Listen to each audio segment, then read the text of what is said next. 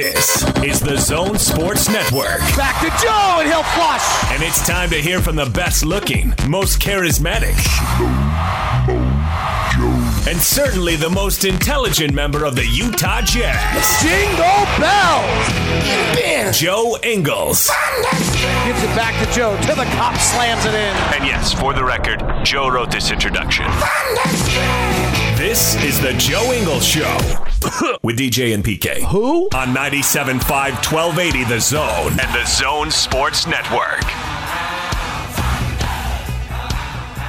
DJ PK, time to welcome in Joe Ingles. Joe, good morning. Good morning. Joe, do you have a birthday party to throw today? I don't know about a birthday party, but a birthday, yeah. Jack, our youngest, is 1 today. So One. it's so not necessarily a party, and I think the twins were more excited to rip his presents open than he was. But a very quick year has gone by because feels like, I mean, obviously probably not for Renee, but it feels like we just had him yesterday. So, exciting day. Oh, cool. Yeah, way to go. So what are they, like 5 and 1? Is that what it is now? Yeah, the twins are 5 and Jack's 1. So bit of a gap. So if we want our 4th, we'll have to get it done quickly.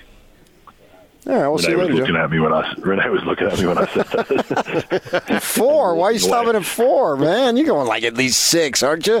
Oh. No, if we were to have one more, it would be one more. But I leave that decision up to the boss. I just partake in what I need to do. I love the way you said "if" with emphasis. I know you were looking at her, trying to get back in her good graces at that point. All right, enough comedy. Let me be very clear. So we'll see. It's harder. It's busy enough. Well, more for Renee, obviously, because I'm away for every day of their lives. But 3 is a handful anyway. So we'll see. You know, Joe, a long time ago, before you were here, I did Jazz pre-half and post-game on TV, and I'd always watched a lot of Jazz games, but the fact that I had to be in the arena at a... What? That was when the TVs were black and white? TV's black and white. Oh. He's making a joke that you're old. It wasn't in HD, I'll give you that. I'm not that old, Joe. It was standard definition, not high definition. And but it really drove home just... It's so many games, and people say they watch every game, but they don't, and they drift away if it's a 20 or 30-point game late, and just that what a grind it can be. And I'm not running up and down the court; I'm just sitting there. But I did have to be sitting there, and you really got a sense of the grind of the season. And I see it sometimes in games. I'm watching the Toronto game. And you got the turnovers in the first half, and you're giving up points on offensive rebounds. And that up at halftime, it's almost half of Toronto's points is running off turnovers and getting second chance points. And clearly at halftime, that was a major point of discussion because both of those things slowed to a trickle, and then you guys just dominate the second half. And you had a couple guys shooting the 3 real well, obviously. But you win the second half 58-40. So I just wonder how much of it right now is the opponent and how much of it is battling yourself to really stay focused on the details. Because when you do, you're really good. And when you don't, you let teams with 500, even sub-500 records hang around or lead you at halftime. Yeah, I mean, it's tough, obviously. And the other side of it, which I think people forget about more than not, is our opponents. Like, obviously, we've got, I wouldn't say we've got a target on that. We're a good team. People know what they're going to get from us majority of the nights. But I think a lot of regular fans, kind of the people that don't watch every day or know enough about the sport even, and how good this league is. Like, it's not get it. I mean, obviously you can look at like the Orlando game. It's a young team developing, trying to find themselves a new coach, drafted a couple new players, but they're still a good team. They're NBA players. They've got NBA coaches. Like they're still a really they play hard. They definitely Orlando. Obviously, we haven't played a bunch of these teams yet, but they play the right way. And if you're not on your game, or you are having an off night, or someone's sick, or someone's injured, or whatever the situation is, like these teams are really good. And if we're not, sometimes we can be as focused on every detail we want, and we can do everything perfectly. They still might make a shot, or we still might have a turnover because we're trying to play the right way for our team. So I think a part of it obviously is on us, and we know that we can dictate a lot of things with the way we want to defend, or the way we want to move the ball, or whatever the situation is for that game. But let's not get it twisted. Like there's 29 other really good teams in this league. Yes, some teams are younger, some teams are less experienced. Some guys we'll face teams that are resting guys, or with COVID situations, or whatever's going on. But to kind of like, I think people discredit these teams a lot quicker than what they should.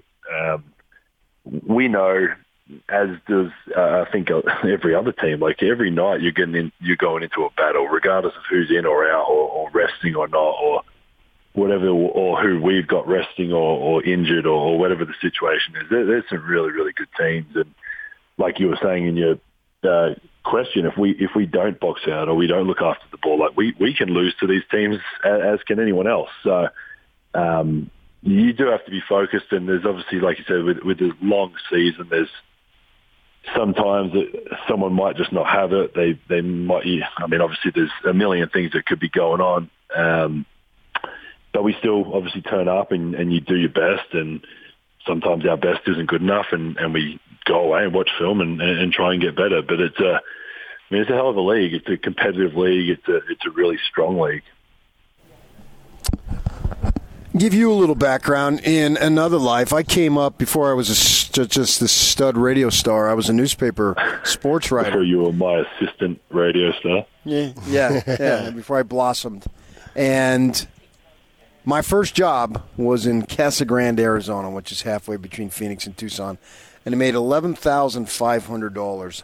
So wow. The reason why I bring that up is that was basically 3 years of salary for what you had to pay for pushing a referee. How in the world could you possibly write a check for $30,000? There's no way I could do that. So I actually got you guys are like this. I got an email the other day from them. So obviously you can appeal it, which everybody does, because why wouldn't you appeal it? Just obviously not me getting the fine, but the number of the fine, or if you can get some of the money back. And I think it's just obviously a rule they've always had. Like technical fouls, you can appeal technical fouls and all that. So I get an email the other day from the NBA, and whatever million people were on the chain, my agent's on it, the Jazz are on it, obviously. And it says, like, it's a little statement from the NBA, like, hey, you've been fined this much money and you need to pay the money by whatever the date was. And I, feeling a bit mischievous, I clicked reply all, and I actually should look who's on there. I hope like Adam Silver's not on there or anything, but I wrote back and said, could you guys just send me your Venmo account and I'll get right to it? And not one person replied, so I don't know if they're going to find me again or not. But obviously a bit of a SHITTY situation. Obviously, and I think obviously why, all the reports I got back was like, you're going to get suspended, obviously, because it's a referee, and kind of zero tolerance of touching a referee in that way, obviously. So I was like adamant and sure I was going to get at least a game or two. But obviously having a very good reputation with the referees, and I think majority of them like me reasonably. And it's funny, so people that kind of don't know, you actually get a call from the NBA. You have to give an interview of like what happened, what you saw. So obviously I gave my piece, and they interview Ed Malloy, who was the referee in the whatever you call it situation. So between all the interviews, they come up with a fine or a suspension. And obviously from what I said, and I'm assuming from what Ed said, he must have had my back a little bit. I didn't get suspended, which I I think a lot of people were very surprised at, and I was too. I thought, and I told him and I told the NBA, I actually saw the referee as I was leaving the stadium and apologized, and I actually didn't know I'd pushed him until I got back to the locker room and saw it on TV, and I was like, oh, I'm done. But I apologized to him, and he was really good after the game, and then obviously explains it. You explain it to the NBA, and they come up with their kind of verdict of what the punishment is. So I don't know if I'm allowed to buy Ed a beer, but one day when we're both retired, I'll buy him a beer.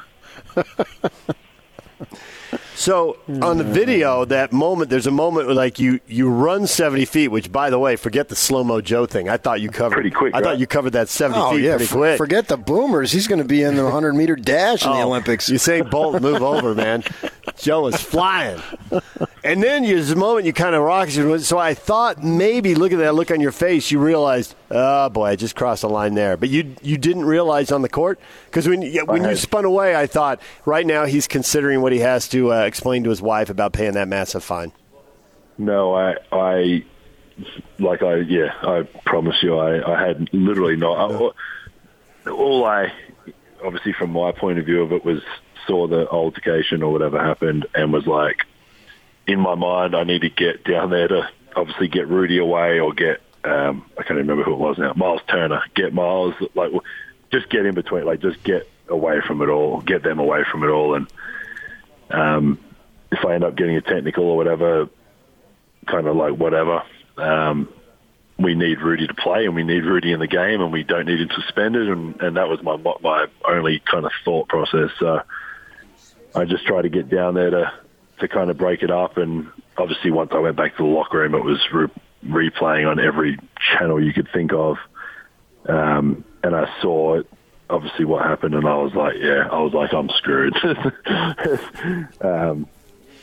So the $30,000 fine is a lot less than what 1 game or 2 game suspension would have been. So obviously very understanding of why the NBA fined me. I love the NBA. Thank you.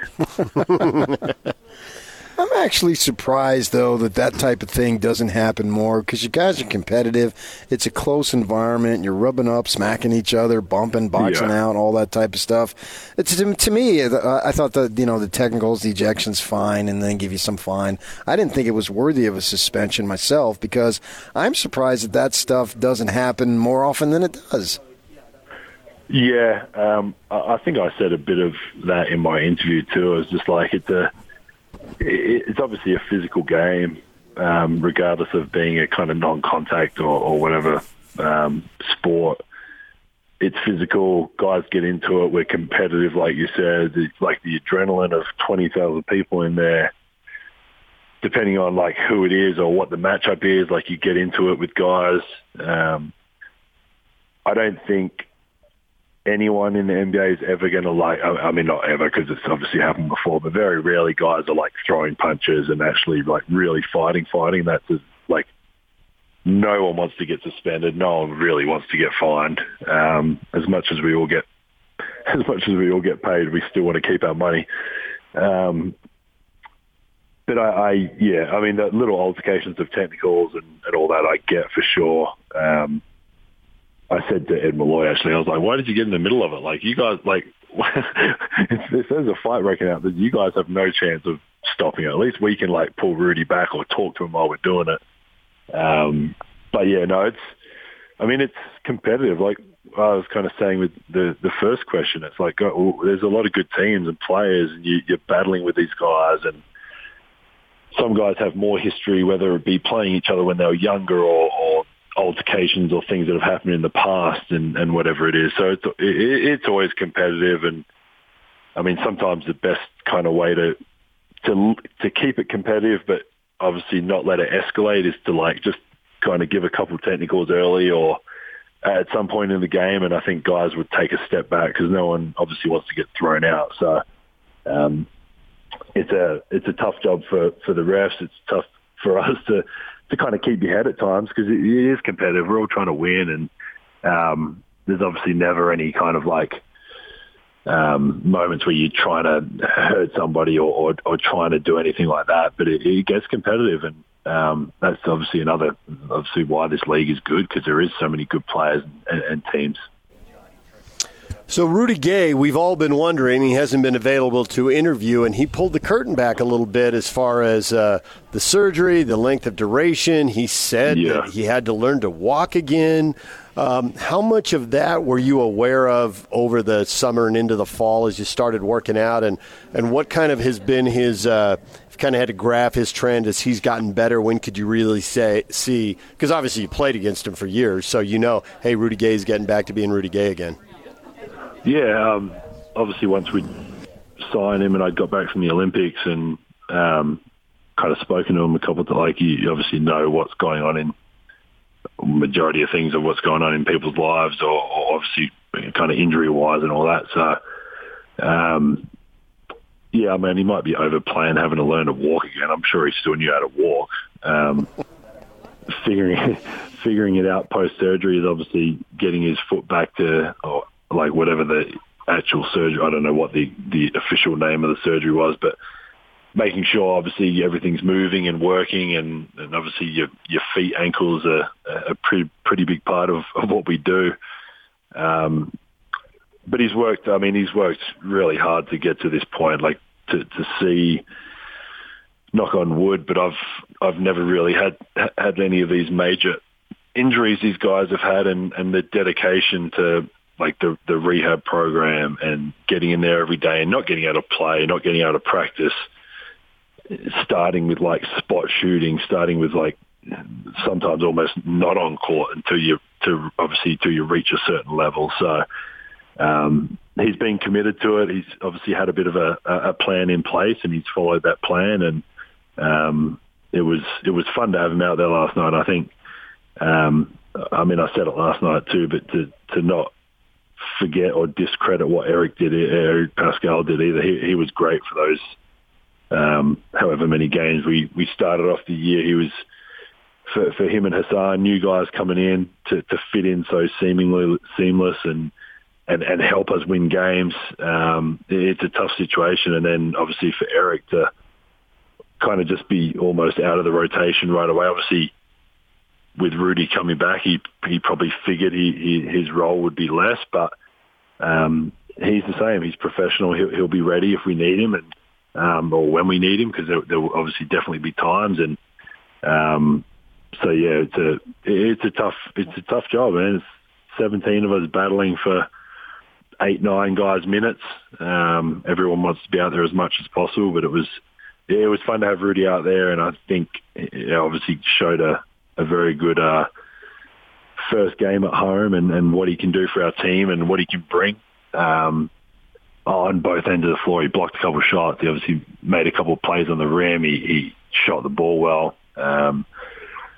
His ball movement is something that has always been in his game. Obviously, recently with the Spurs too, it makes it an easy transition. So, yeah, good to have him back. He's got a terrible nickname, though. What is it? Ocho, or whatever they're calling him. The number. Gotcha. Yeah. Do you know a guy named Michael Czepil, Czepil? Not when you say it like that, but maybe if I saw a picture or the name. He coaches at. Should I know? Well, he coaches at UC Riverside and down there in California, and he was from Melbourne, and half their team is from Australia. So I wondered if you had a connection to those guys. I do know. So the old head coach of UC Riverside is still our Boomers assistant coach, who's now he's moved. He's the associate head coach at Oklahoma. But he was at Riverside for a couple of years, so he was probably the influence of bringing all those people over. Okay. Unless there was someone there before that, but I would doubt it. So his name's David Patrick. He's the associate head coach of Oklahoma now, and one of our Boomers assistants who actually. We were in camp in LA and we were doing walkthrough, and the coaches were walking through on offense and the players were on defense, and he when I say walk through, like your walking pace, like when you get out of bed, that to take your first wee in the morning, that walking pace. And he did his Achilles. He ruptured his Achilles doing that. So you're kidding.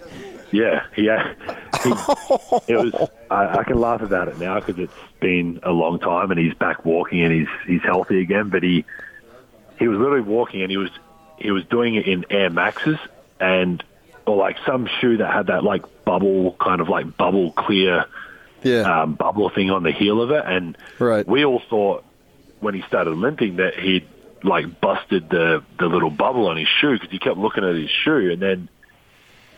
We went to the next drill when he kind of walked off, and as soon as we saw the physios looking at him, he was like, "Yeah, he's done his Achilles." Wow. So, on a walk, he didn't get to come away with us because of that. So we actually go to Oklahoma next week. So I'm going to take my medal with me and have dinner with him, and obviously, cool. He is a part of our team, and obviously missed a good experience. So I'll take mine and we'll have dinner and have a chat about it, and I'll make sure his Achilles is okay. Yeah. I shouldn't laugh, but it was he would laugh about it now how it happened because it was literally like the slowest walk of like just really like basic going through some offense and defensive stuff, and he busted his Achilles. Wow. Must have been hanging by a thread, Joe. Yeah. That's what we were saying. It was like if you'd done anything like actually powerful, like jumped or whatever he'd done, he would have obviously done it as well. So, and he's old, so that doesn't help. Yeah, it's probably in his 40s, huh? Yeah, he's really old, like 41 or 2 or something. Well, you can ask him about black and white TVs. No, he's not in your age bracket yet. You guys are in another All right, Joe. Well, thanks for coming on and making fun of us. We would miss it if you didn't do it. Of course. That's what my weekly entertainment is. All right. Well, you got a birthday party later today, too, so he's cupcakes for now. everybody. So he's just down for his morning nap. Once he gets up, I'll hang out with him for a bit and then head to the airport. There you go. Sacramento. Got a flight to catch. Thanks, Joe. We appreciate it. Appreciate it, guys. Joe Ingles joined us right here on 97.5 at 1280 The Zone. As always, basketball takes, random hilarious stories. Venmo. You got a Venmo. I can send that to you. Can you imagine if someone Venmo'd you $30,000? No. I would like to. Yeah, but you'd immediately think, okay, wait a minute. If I click on this, my computer's going to shut down. Yeah, something's up. Overseas. This can't be true, right? Something that's going to mess it all up. Yeah, I know, for sure. All right, DJ and PK, it's 97.5 and 1280 The Zone. We are broadcasting live this morning. We're at the Murdoch Chevrolet in Woods Cross. And, hey, it's an early Christmas for all you Jazz fans who are nearby and stop by. You want to do a little Christmas shopping, pick up a Jazz T-shirt or a Jazz cap for someone in your family who'd like, maybe for yourself, who are we kidding? But, maybe for a Christmas gift for somebody else or a birthday gift. We've also got an Enter to Win contest going in a little more than an hour. Well, about an hour. We're going to give away tickets to the Utah-Oregon football game. So stop by and enter. We are at the Woods Cross Murdoch Chevy dealer right off the freeway. You can't miss it off the 2600 South exit. We're just about 30 seconds north of that exit. DJ and PK, it's 97.5 at 1280 The Zone.